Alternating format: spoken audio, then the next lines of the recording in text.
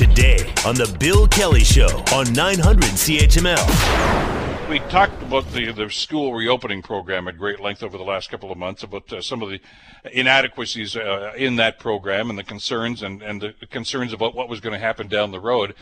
In London, they have now their first COVID-19 case in a high school setting, which is raising some concern, how the board is going to react to this and just what sort of protocols are going to be put in place.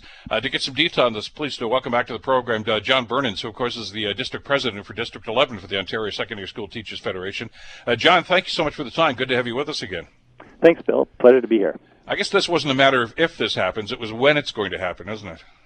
Yeah, I mean, if it's circulating in the community, it certainly is going to end up in the schools sooner or later. So how did this come about? Was this done through testing or somebody who was presenting symptoms? I don't have the details of that. I was just contacted. I really know what the public knows, that there was a positive case, and my understanding is the students in the class have been notified, and the staff has been notified, and people will get tested and take appropriate action as far as self-quarantining, etc. So that's the protocol. In other words, I assume the student is into self-isolation right now, back at home, I would think.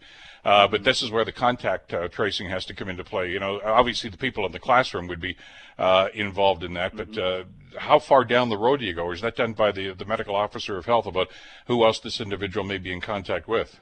Yeah, I believe it's left to the health unit to decide who needs to be notified of what, and the board is following their direction. What about the teacher involved, or teachers, I guess, involved in a situation like that? They're certainly made aware of this as well. What precautions are in place for them? They would have similar direction to students, right? So the advice would be to get tested, to self-isolate until they had the results of the test.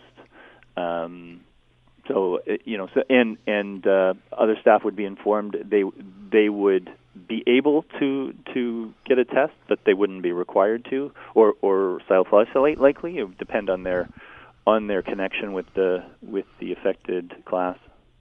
John, by the way, what's going on with the testing? I mean, there was a real run on those about a week or so ago when those Western students were diagnosed, and I think it went from 5 cases to 21 in a matter of about 48 hours or so, and caused long lineups, not just on the campus, but of course at the 2 testing stations in either end of the city.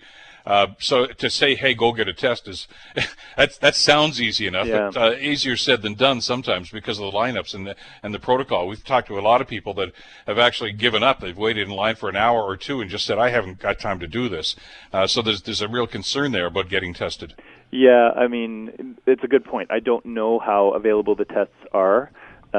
We know that if you're not able to get tested, that you self-isolate for 14 days, right? So, yeah, I don't know if it may also cause problems for parents who might need to take time off work to have their students, get a test. Oh, yeah, we don't know what kind of impact that will have on the families for sure. So in a situation like that, obviously, it's going to be up to the individual to try to see what they can do about this. And we mentioned earlier in the program, of course, that the Premier and the Minister of Health are supposed to be making an announcement today about their protocol for this second wave that seems to be happening right now. And the rumor is that there's going to be some improved testing capabilities, perhaps at pharmacies and things of that nature. So that might just have a positive impact on what's going on. So what are you hearing from your members about this, John? I mean, you've been back in the classroom now for a few days, enough to get a feel as to just how the new protocol is working out vis-a-vis, the stuff in the classroom, the social distancing, mask wearing, and things of that nature. Are your members comfortable with how it's going so far? Well, it changes by the day. So there were some concerns that perhaps not all PPE was distributed everywhere, that there wasn't sufficient hand sanitizer everywhere. I know there are additional barriers that haven't yet been put in place, and people are concerned about that. For example, in a guidance office where a guidance counselor might meet with a student, that there should be a barrier there because that's going to be a fairly small space, and those are not in place yet. So there are things certainly that I am hearing about that are concerns from a health and safety perspective.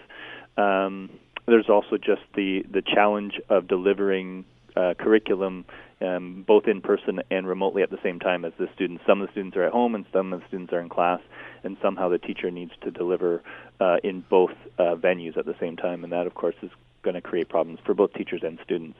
How's that work out, John? I mean, are you splitting the day up? I'm doing virtual stuff from 9 to 11 and 11. I'm in the classroom. How do they juggle that day? Yeah, it's a challenge. So they have students. They have students in front of them for at least 240 minutes. So they have a morning class that's 120 minutes, and then there's lunch, and then they have afternoon 120 minutes. It's all the same students. So they would have one class all day, and the students attend that one class all day. And then there's a study hall for 60 minutes at the end of the day to make the 300 minutes that is a day. And at the same time, the other cohort, so it's generally 15 students in front of them, and then there are 15 students at home. And the teacher would assign work for them to do at home, but clearly that teacher is not very available for most of the day. They are available during that study hall 60 minutes to connect with those students who are at home, but those students who are at home are pretty much on their own for most of the day to do that work that the teachers assigned them to do at home. If they do need to contact the teacher for anything, do they wait until they're back online? Do they text them, email them? What's the communication process? The teachers are available during that study hall, that 60 minutes at the end of the day, so that students who are in the study hall, they would essentially work independently, and the teacher could communicate, by email or what have you, with the students who are at home for that 60 minutes. But it's a limited window, right, for those students who are working on that course all day.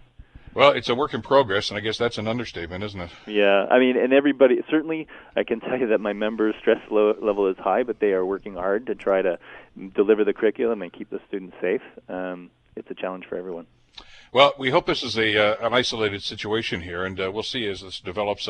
As you say, a 14-day incubation period, so we don't know the news on this yet, but here's fingers crossed that it's not going to be a major problem. John, thanks again for the time. Stay well, and we'll talk again soon, I'm sure. You too. Thank you, Bill. Take care. John Burnins, of course, District President for District 11 for the Ontario Secondary School Teachers Federation down the Thames Valley Board in London. The Bill Kelly Show, weekdays from 9 to noon on 900 CHML.